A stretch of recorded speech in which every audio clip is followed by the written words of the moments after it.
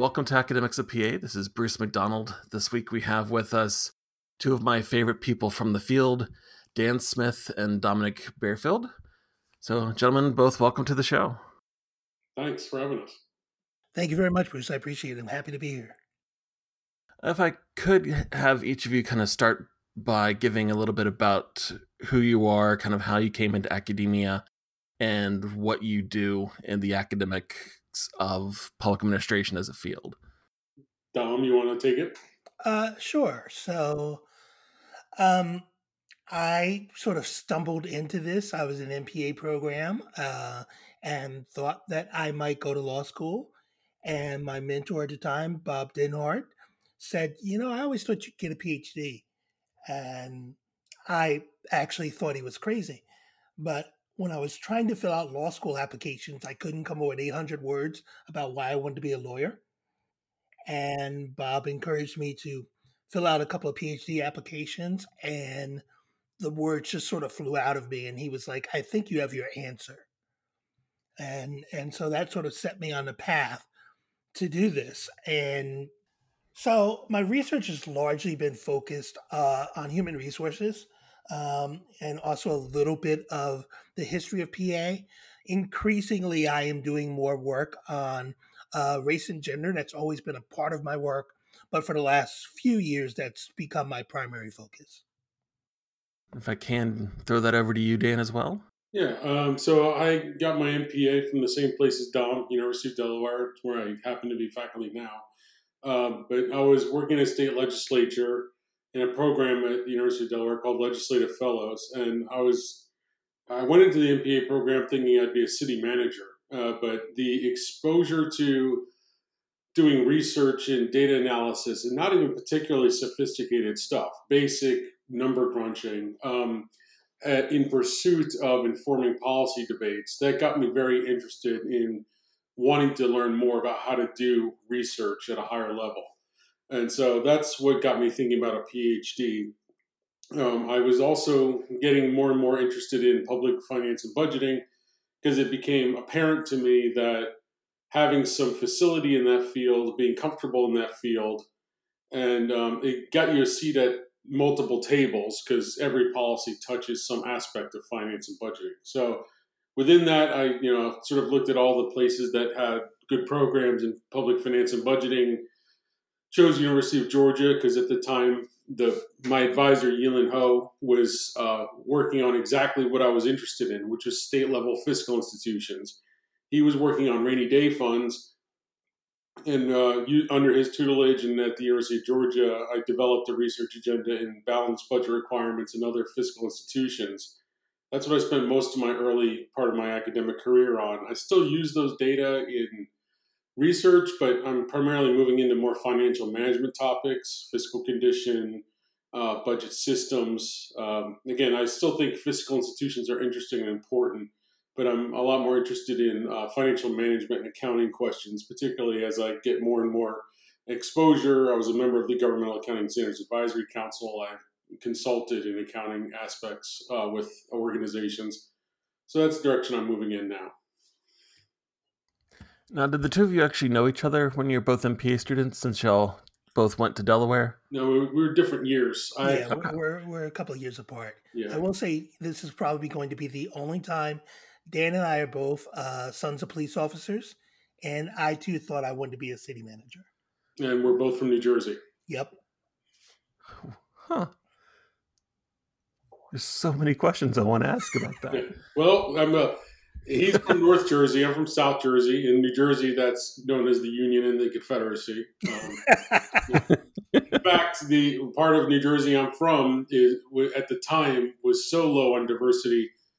There's an actual newspaper article. I don't know if I shared it with you, Dom. I will if I haven't. There's a newspaper article written about my dad as being the only black police officer in South Jersey across all agencies at the time. Wow. Yeah. Man.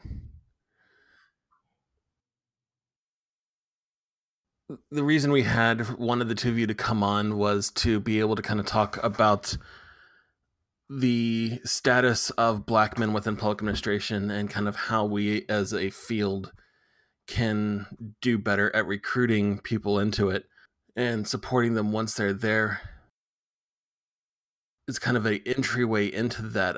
I'm kind of curious about, since both of your dads were police officers, did that help drive kind of your interest in a public service career?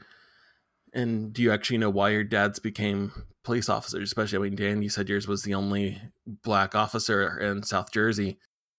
I'm kind of curious what the story is behind that, or if that contributed to what y'all did. I mean, I could say for me, growing up in South Jersey, my dad was again a cop. My mom was a nurse. Technically, the hospital she worked for was a company, but I viewed it as public service. I actually never really had an interest in a sort of a non-public service role. I briefly did after I went to college. I took some business courses. Really, in college was the first time I learned anything about business per se. I was very interested in public service pretty much most of my upbringing. Whether I didn't necessarily knew if that meant working for government, I didn't really know what that meant, but I definitely was drawn to public service as a concept for sure. And like I said, like all college students, I was pulled in somewhat different directions at different times. I actually started my undergraduate career as a computer science major. I made what turned out to be a bad bet. I thought everybody was getting a computer science degree and that everybody would be a dime a dozen and there'd be no future in that career. But turns out I could be, working for, who knows, Twitter and making 5 times the salary now. But nonetheless, so there were times I was pulled in somewhat different directions. But in general, I've always been attracted to public service. And as for my dad, literally he became a cop because his uncle, my great uncle, was a cop and he saw him in his uniform and that just awed him so much he wanted to wear the uniform. I love that. Yeah, I think like Dan, so I sort of bounce back and forth. My mom, for most of my time growing up, before she switched to the private sector, worked at the Boy Scouts. So I also came from what I would describe as a public service household. Um, I will say my dad, even though my brother is a police officer, my dad was pretty clear that he didn't necessarily want us to become police officers. If we were going to do this, he encouraged us to either one, join the fire department because cops think that firemen have it easy, uh, um, two, become a city manager. And so I was torn between that. My undergrad degree was in English, so I thought I might want to be a writer for a while, but then I realized I'd like to eat. And so I went back and forth until I sort of found this space that made sense to me. And like I said, I really thought I was going to be a city manager. Um, but turns out I don't think that I particularly have the temperament for that job. But I really did dig the writing and research. And I say this is my way of being a writer. That's my primary identity. And I get to write about things I care about. As for why my dad became a police officer, my dad is a former Marine Vietnam veteran, and when he came back to New Jersey, uh, work was scarce. Newark was not in a great shape, and he saw his old neighborhood and thought he could contribute. And so they did have a change in policy where, because they used to have pretty strict residency requirements, and they opened up um, that you could become a police officer anywhere in the county, which opened up a lot more job opportunities for him. And he found this place called Montclair, went to the academy, did really well, and it honestly changed my family's life.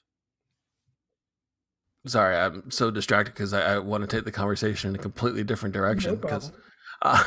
But I'll stick to why we were here because I think that's also probably more important than my own curiosity. Thinking about who you both are, you're both black men in the academy. Over the summer, there was the Twitter hashtag that was trending about black in the academy, the experiences that different academics had and that they encountered. There was, of course, the Black Lives Movement and everything that's been going on around that over the past couple of years, but especially this year. There's been some discussions kind of going on within MPA programs about the racial diversity that surrounds not just the faculty, but also the students. How do we get students into the programs that are going to go out and help create those better managing and better running institutions that are also going to help reflect the community itself. As a MPA director, or I should say former MPA director, I know my experience was always kind of a little bit of a challenge in terms of I could usually fairly easily recruit Black women to come into the MPA program, but I always had a harder time trying to recruit Black men. And I know several other programs that have had the same story.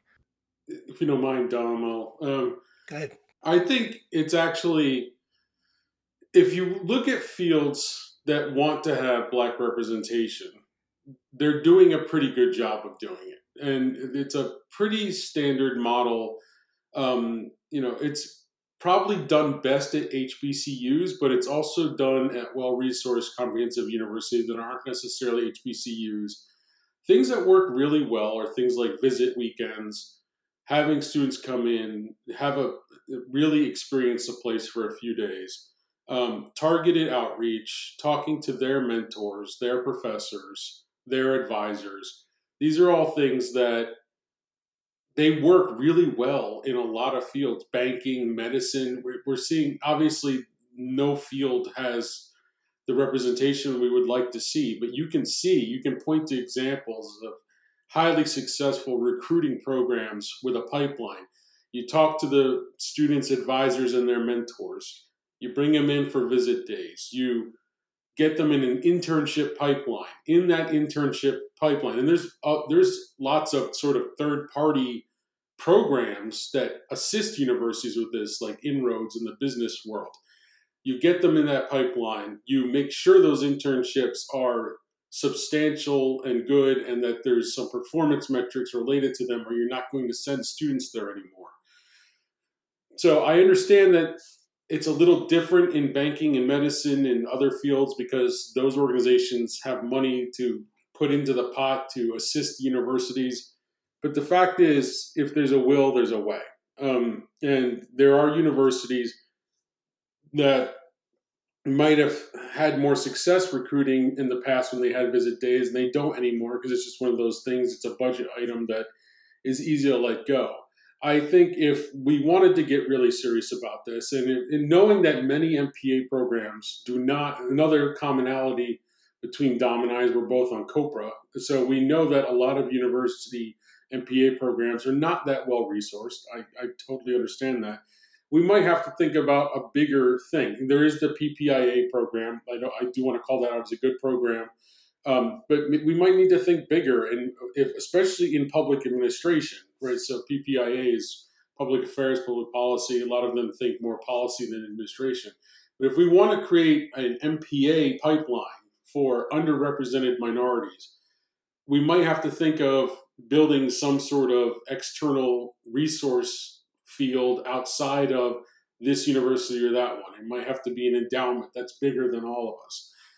But that's it works. It works in a lot of fields, and so I think the model's there staring us in the face, and I think we could do it. And I don't think that. I think even though Dom and I have a lot of commonalities between us, I don't think you necessarily have to worry about losing Black men to PhDs if you bring them in MPA programs. I think he and I are just sort of in an unusual state where we were, looking for things that could lead us in that direction. I think if we could get more Black men into MPA programs, they would go out and be public servants, and it would be a success. No, I think I totally agree with that. Uh, to I know there's a lot of talk, or at least there used to be a lot of talk about the Delaware model. But I do want to give a hat tip to Delaware because when I was looking at programs, very much as Dan said, like Delaware did this right. They they had students, a lot of former students who went to HBCUs. They went down for a recruitment weekend. So you would see people who look like you, people that you knew, that were honest and young and could really tell you what it was like to be at that place. They brought a bunch of us in for a minority recruitment weekend. So we came in as a cohort. And as we left, like everybody knew they were going to have a bunch of options, and we just started calling each other saying, "So where are you going to go?"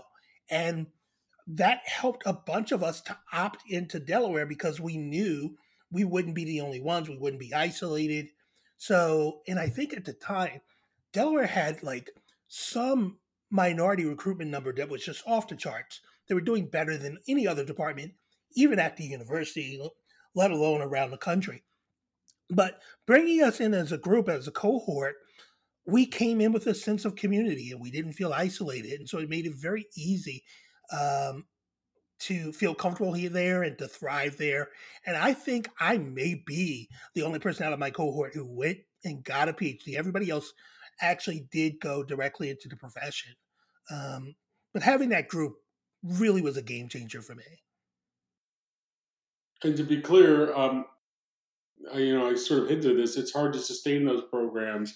That specific program Dom went through, we can only do a smaller version of that now because one of our past presidents reduced the resources available to do that. And so Dom was there when the resources were there.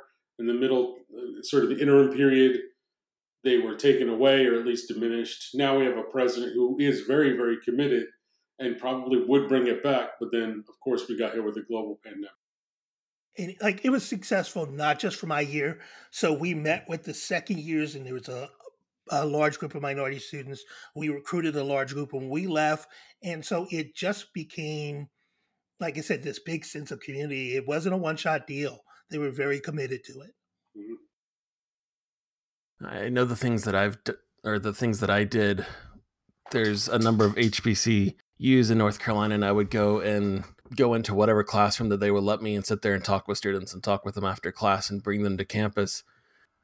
9 times out of 10, I always got the response of, show me who on your faculty is a minority themselves. And there was 15 of us, but only 2 were Black. And they were looking like, well, you have a fairly limited connection to us of people who are going to understand our problems. And you can look at some of the other programs in the state, and there's a much higher degree representation. Or I would get the response that, well, how much does somebody who has an MPA makes versus somebody who has an MBA? Given the competition to bring people in, the sheer number of times that I lost somebody to an MBA program or to an accounting program because they would be able to outmake somebody from the MPA side, and that's what was important to them and their family, even though they had the public service motivation itself. I will say also, and times are dramatically different. So when I got my MPA, it was free, and that made a big difference. Oh, wow. Um, so I could put off future earnings, because I wasn't carrying this extra debt. And I realized that's not an option for a lot of people now. And so students, particularly first generation students, and I think this is across race and ethnicity, but I know for a lot of first generation students, coming out and being able to make as much money as you can to deal with your debt quickly and deal with whatever family obligations you have, that's very real.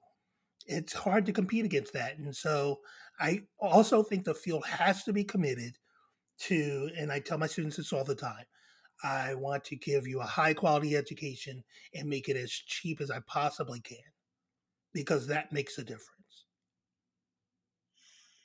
It does. And in case we don't get to this later, I just want to bring this up now. You mentioned how faculties are not diverse. I mean, Dom and I are constantly mistaken for one another. Yes. Yes. So, yeah. So that's kind of the state of diversity in our field, I would say, as far as Black men go. Even when we've been in the same room. In the same room. Y'all don't really look alike, No, though. we don't. That's never really mattered much. Yeah, and I think there's good research on people struggling across races to identify faces. Mm-hmm. Yeah, but if you're talking about academic public administration in the United States, Yeah. that's there should be really no problem at all distinguishing, and there should be enough where it's not really even a possibility. Yeah. Yeah, I'm not even exaggerating. We've been in the same room when it's happened. Yeah, one very infamous event Yep. that we don't need to go into. No. I think the person who did that is still alive, so we don't need to go there. Fair enough. Fair enough. If part of this is how to improve and bring more people in, is to kind of provide those institutions like the public policy and international affairs, or to make the academic experience cheaper for people to be able to come in. Both of those are fairly high bars. I'm trying to think of there. I don't even think I know where I would start trying to achieve either one of those. I mean, we could keep relying on individual programs and universities to do what they can, but I mean, there's very few places where the trajectory of resources is upward. Um, Right. so, I mean, we can continue to do that and try our hardest, but with that, aside from lack of resources, what that often means is putting an inordinate amount of pressure on the current underrepresented faculty who are on the treadmill toward tenure or the treadmill toward full professor to spend time identifying prospects, meeting with prospects. It's just more uncompensated time, and Mm-hmm. it can be very substantial. So, I mean, we can keep doing that and probably never really change the outcome, or we can think bigger. And that literally creating an endowment or something. It could be through one of our organizations. It could be NASPA. It could be something else. I mean, someone would have to do it. This would be someone who's got the energy and the skills. Fundraising is a real skill. Not everyone's got it. Mobilizing resources towards fundraising is a real skill. Finding the people to do it. I'm just saying. I'm not saying it's easy. I'm just saying I think that's what it's going to take if we want real change. And otherwise we're going to continue on this situation where every program has its good years and its bad years, but there's no systemic, sort of progress towards having really good years all the time. Yeah. So to piggyback on that, I think one, we can think about pooling our resources.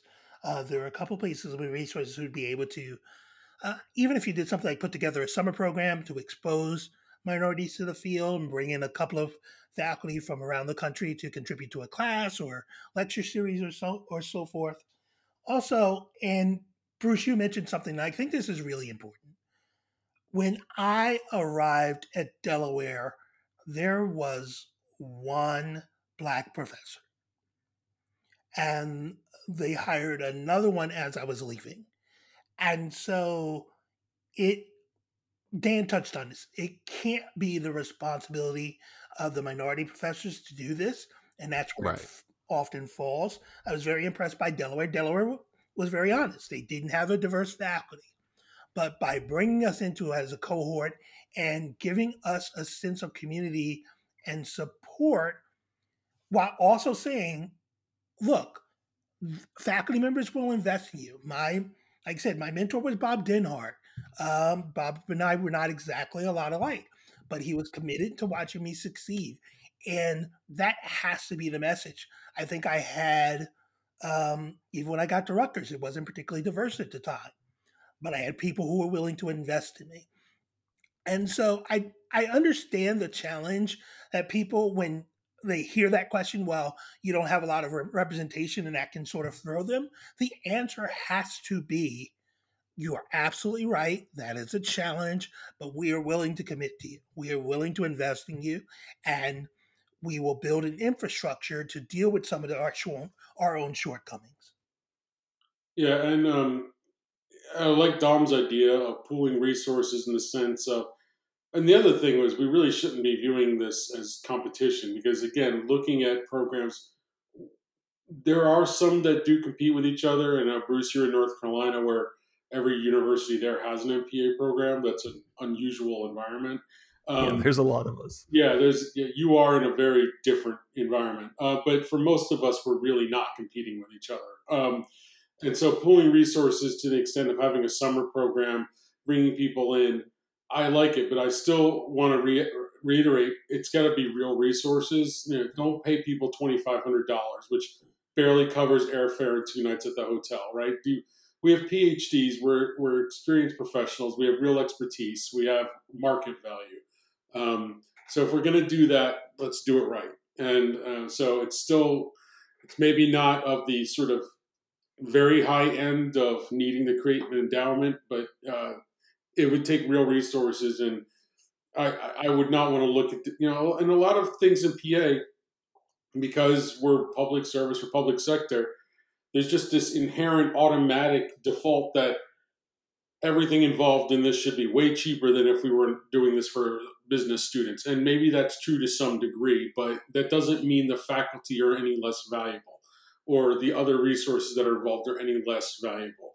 So it would have to be substantial, real compensation for doing this, because even though we're committed to the field, that doesn't mean that we should be doing things for free. And that's something that we're asked to do all the time. Kind of along that line of, there's not many faculty of different races in MPA programs, and everybody wants to kind of have the appearance of being diverse. It feels like, at least from the outside looking in, if you are, a person of color, no matter what race that is, you're going to end up being asked to serve on all the extra committees. You're going to kind of have that extra burden being pushed towards you because they want to have that representation. And yet at the same time that there's not necessarily the compensation that helps make up for that. Yeah, I mean, women suffer it as well, and then women of color get it the absolute worst. But absolutely, yeah, it's just another version of the black tax. Yeah. It's called the black tax, but anyone who's underrepresented is going to pay that tax. And when you've got multiple layers of, you're basically of intersectionality to your underrepresentativeness, it's going to be even bigger. All universities do this. The really, really well-off ones that have huge faculties and can sort of spread the burden very widely, they're maybe a little better about it, but it's just a reality of life in some places. And until we broadly diversify the academy, that's not really going to change. Um, I've been very clear at some of the places I've worked at where, they wanted to include me in diversity recruitment, brochures, and so forth. And there have been times where I refuse. I believe that, like, look, if you're going to say you're committed to diversity, then I need to see some commitment. It is perfectly fine to say that you're really interested in seeing it happen, and or that you're cool if it happens and you won't get in the way. But once you say the word committed, then I need to see something. And I'm not at all interested in allowing you to give the appearance that you are diverse when you're not doing any work to make it better. right, a commitment without action or resources is not a commitment. Yep. Like I used to say all the time, why don't you say that you're cool if it happens? Back in the summer, there were a lot of the MPA programs kind of released statements of support for the Black community with everything that was going on. As a white male who hasn't really experienced everything that you and or others have had to go through, a lot of those statements kind of felt a little bit disingenuous. Almost kind of like there's a problem that's going on, so we're going to give lip service to it, even though this is by no means a new problem. I don't know. I guess for me, I kind of associate that back with what you were just saying about, it's one thing to say that you have the interest of diversity and bringing and supporting in minority students, minority faculty, but it's something else when it comes to actually following through with it. Dang, mind if I jump on this? Yeah, yeah, go ahead. Yeah. So I think I would actually be a little bit generous. I'd put it into sort of three bins. Um, so yes, I think there were some people where they may have been just disingenuous. Pro forma, I have to answer this. There was also, I think, a large group of people who wanted to do something but didn't exactly know what to say, and that's understandable. And then there is another group that is under pressure, connect, as Dan was saying, connect action to their words. And so when I looked at sort of the ranges of responses, I wasn't at all surprised because people are still feeling their way through this moment and trying to position where they should be without really, like, you're right, none of this was new, but for public opinion to break the way that it did, I think caught almost everyone off guard. And so I would much rather have somebody put out a tepid statement than um, go all in on some sort of meaningless uh, list of jargon that really doesn't connect to any action at all. Um, I'm okay with people trying to learn how to do this in real time. I agree with that. I thought this was a different moment. It struck the public conscious in a different way. I heard from people I haven't heard from in a long time about this, and I felt like it made good sense for everyone to get something out there to just sort of pile on. Frankly, make it clear that this is something everyone's thinking about. That said, again, I actually do completely agree with what Dom said, and I do think we should continue to figure out.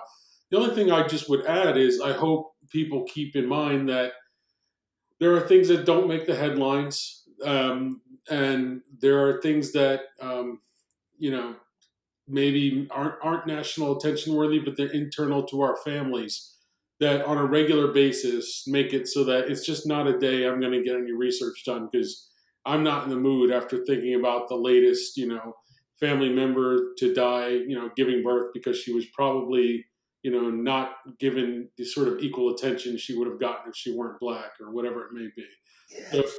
these things happen frequently, multiple times per year. Not a single month goes by that I don't have at least a couple of days where my mind isn't substantially distracted by the realities of what it means to be black in America.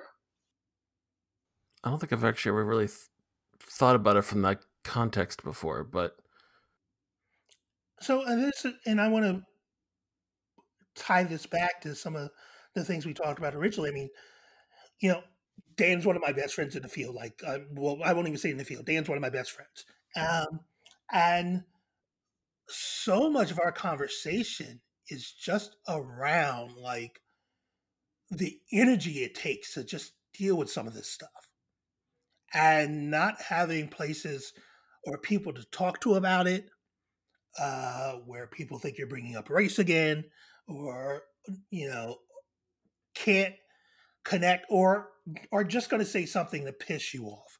And so having this community, and I want to say, I think Dan pointed this out, like minority women go through this so much worse than what we do.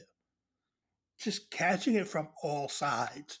And in many ways, I know the struggle for me is I sometimes even feel bad calling attention to those bad days because I don't want to do anything to distract from the challenges that minority women face, particularly black women. Like, if we're going to focus some energy, do that first. I often feel guilty that I even want to take up time to complain about it. And then you know that it's not even worth bringing up to people who don't have this lived experience because it's. I mean, what are you going to get out of it? They just don't Right. know what you're talking about. At best, you might distract them for a couple hours too. I mean, it feels like a contagion. And also just give you some idea of how this infuses every aspect of life. My family plotted out a course for going on vacation this summer, driving, and we felt very comfortable with our plan from a COVID-19 perspective, all the mitigation you might need. And the only thing that actually stopped us from going in the end was given my kids' ages, I couldn't work out a plan to drive the distance we wanted to go without driving at night. And that was an unacceptable risk to me to drive at night and maybe get killed on vacation. Yep. oh man.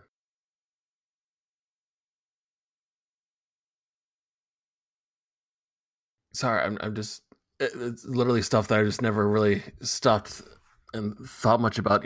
We talk right now a lot about, with everything going on in the pandemic, giving students a little bit more of a break, understanding the situation, the very nature of whatever their situation might be. But I don't think I've ever really heard anybody talk about that in a context of different, you know, I, you know, our students are coming from very differing places, and I think a lot of times we come with our own perception of how they should be, how they should think, how they should act, not necessarily what situations they themselves are actually in. I would say, in the context of COVID-19 right now, where every faculty member everywhere is working double and triple time, all faculty needs some grace right now. They're not getting Oh, absolutely. any, really. Nobody's getting any grace. It's just we have to reserve it all for the students. I get it. Students deserve grace, and I'm giving it. I'm doing things I've never done before. Extra credit, excuse for homework, open book testing. I'm doing it. I'm a believer in it. It's a part of where we are.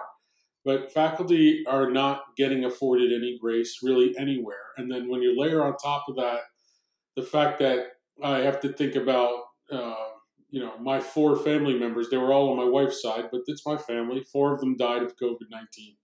And, you know, it's, again, the everyday things of, I can't necessarily jump for joy if, a black woman in my family starts getting in her last trimester because I know it starts to get dangerous for her, for black women.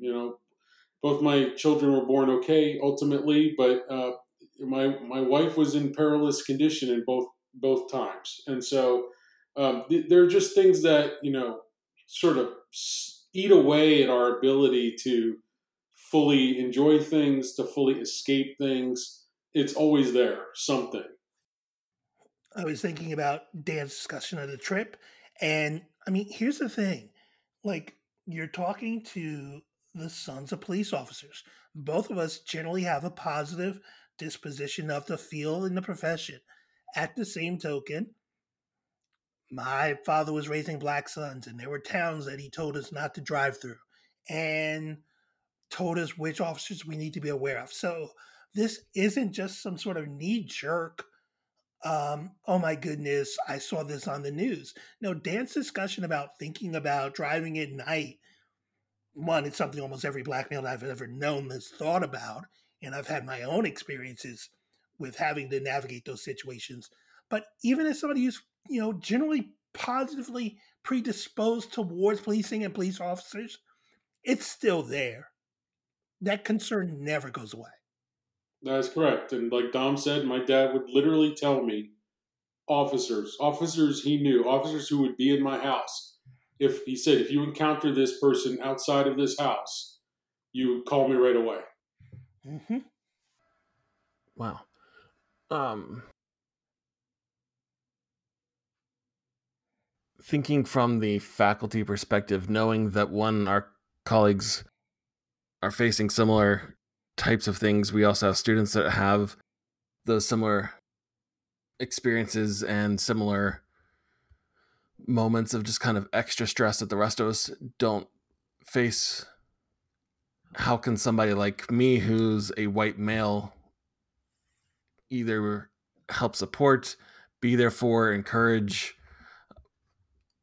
Basically, I guess, what can somebody like me do to help? You have thoughts on this, Dom?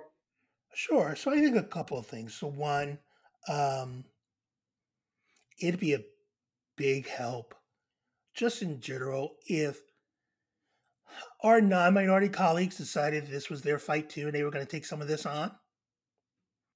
And that doesn't necessarily mean to lead the charge. Some of it can be just lending their support, but also rolling up their sleeves to do some of this work. Like I said, I think that most people are interested in seeing things get better. They're okay if things get better. They're not really interested in doing the work. And so, and then that leads to great levels of distrust. So, if people step up and we can actually see them working well with minority students or uh, supporting particularly minority junior faculty members, when they may not be sure, they can say no, saying we're giving this person too much work, we're giving them too much opportunities. I mean, not opportunities, but asking them too many responsibilities. So using your voice to help amplify those voices is absolutely tremendous. And I think that's where a lot of this needs to start. And some of it is also just being really honest about the state of things. I am so exhausted by this idea that we're going to lose another generation of minority students waiting for this mythological diversity group to show up to educate them when, quite frankly, our white colleagues just have to say, you know what, I'm committed to educating every student that comes in this classroom, regardless of background, and I'm going to do all I can to make those students feel welcome, supported, and that this is a place they can thrive. Waiting for us to get enough minority faculty until we have critical mass to pull that off, I'm just not interested in losing another generation of students because of that. And I don't have anything to add to what Dom said, which I think was great, and I completely agree with it, except to say that if you are in a position, at UD, we did dramatically increase the diversity of our faculty, and we're really proud of that. But if you don't achieve that, there are lots of ways to still have the students engaged to a very high degree to underrepresented minorities. They're out there in the working world right around your university. Yep. Maybe they're a little further away. Maybe you've got to come up with plane tickets. Maybe you got to cover hotels. But you can have people interface with students if you really want it to happen. Right now, while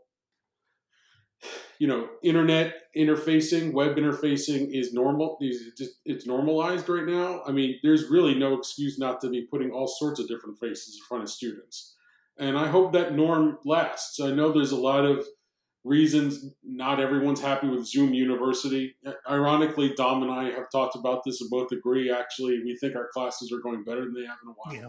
But nonetheless, there are reasons that Zoom University is not everyone's favorite, but right now we've democratized the ability to bring in all sorts of different people. This summer I was on a webinar with Austin Goolsby. That was not a situation that would ever happen if it were in person.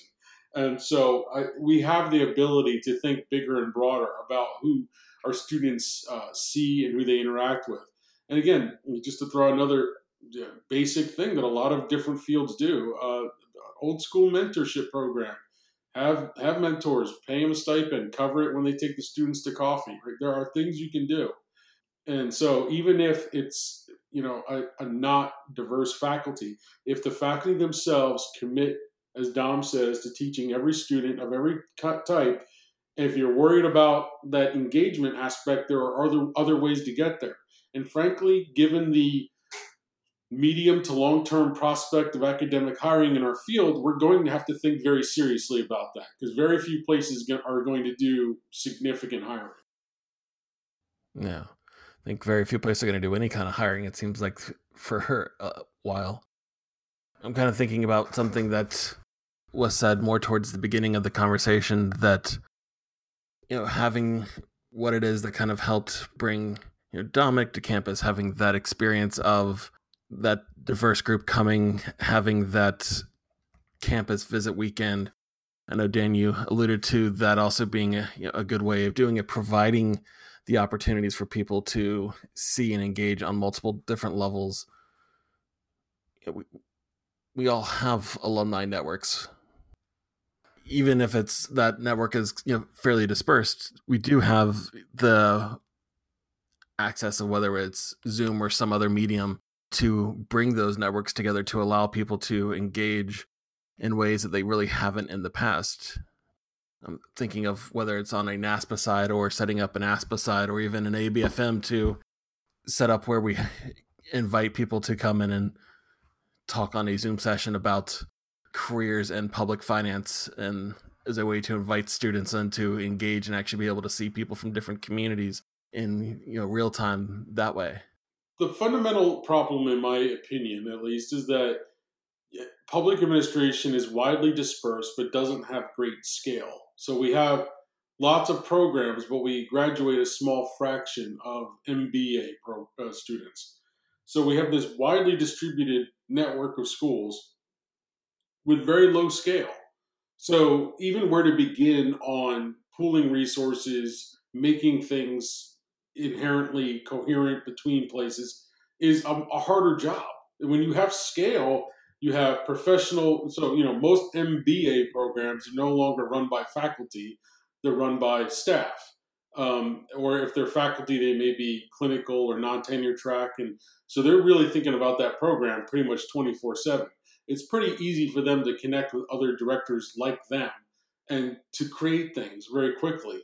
We're very different. It's part of our workload. It's just another thing we have to do. There's no money, behind it. And so, I don't, that's just really my way of saying I understand why we haven't solved this yet, because we have this more underlying issue of being widely dispersed with no scale. And to get there, we're going to have some sort of legitimate discussion about this, and figure out how to bring schools and programs together. I do want to say I want to give some credit to Kyle Farnbury at Rutgers. He's gone on to do other things at Rutgers. I believe he's an associate dean or a dean now, right, Dom? Something like that. No. He's back in the department, but Okay, he was well, I dean of want the to give him graduate some school. credit. Like, was it almost 15 years ago plus? He did try to overcome this issue with a program called Diversity in Academia, which thought about diversifying the field in a way that wasn't unique to a certain school or department, that wasn't unique to a certain association. He did get some backing from ASPA and maybe other organizations, I'm not sure. And, I went to at least one of those sessions when I was a doctoral student at the University of Georgia. I went with a good friend of mine, Jared Lorenz at Louisiana State.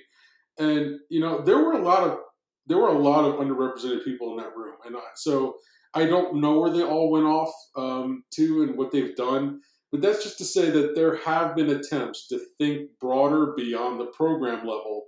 And I think some attempt to go back to those days is much in order.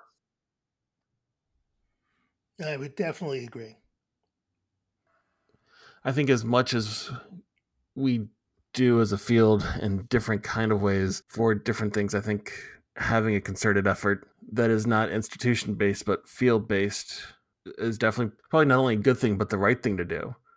It probably requires some sort of summit in some appropriate venue, whether NASPA, ASPA, APA, I don't know where it is, but some sort of group brought together to really think about this and chart it out, and then decide where the resources can come from and then who's going to implement it. With the got to give the caveat now before this theoretical idea even takes off. It cannot be another thing that the underrepresented minorities on faculty are left to do. Yes. Right. And I encourage people to be creative. I know we say this a lot, but I think it's really important to understand that Black people are not monolithic, minorities are not monolithic. And I've seen so many recruitment efforts just die before they even get started because the attitude is so self defeating. Um, you know, would somebody come here? We don't have a lot of diversity already, blah, blah, blah. Oh yeah. Look, so, I lived in New England for a while in a state that was not particularly diverse. And I know there was always some concern about diversity recruitment. And what I tried to explain to them was that this area was not foreign to a lot of people I went to high school with. My friend's family had ski houses in the area. They would come up here for winter and they would come up here for a variety of different things. So the Black experience is just as diverse as any other experience. And so it is possible that you might be the exact location that this particular candidate is looking for. But I've been on interviews where the energy was just so bad. It was like, you all don't really want me here, do you? Because you're not trying to sell me. As a matter of fact, you're trying to talk me out of this. I can't Um, I can't tell you how many times I've been told after a search is wrapped, well, we were really thinking about you, but assumed you would never come here. Right. It's like, Exactly. okay. It's like, even outside the underrepresented minority discussion, Yeah. that's just a terrible way to go about getting talent. That's you would never, Google or Facebook or name whatever company that you admire would never say, we thought that person would be really great, but they wouldn't come, so we didn't bother interviewing them. I mean, you go after the people you want. Right. It happens all the time. Which always leaves you with the question, like, are they saying that to be nice, or what is that? But yeah, it's extremely common. I've been on dinners where people are like, "Would you be comfortable here? Do you think you'd like?" It's America. I'm good. I'll be fine. I can navigate this. And I cut my own hair, so I don't need a barber. Yeah, I've been asked a lot of stuff on interviews, but I've never been asked if I would be comfortable there. I mean, it's a good discussion to have just with some candidates. It's at least signals that you care. And I will say, now that I've got 2 kids, that it is a little bit of a different discussion for me. But this idea that we weren't even going to talk to you, that's just not. I mean, how can you say you're committed to diversity and you make that decision for me? Yep. Yeah. No, I've told people at various times, let them tell us no. It's not our job to decide for them. They have agency. They are adults. They know what's best for their family situation. We don't know what their family situation is. So we shouldn't presume that based on their race or ethnicity. I can't stress that enough. What Dom says, you just never know.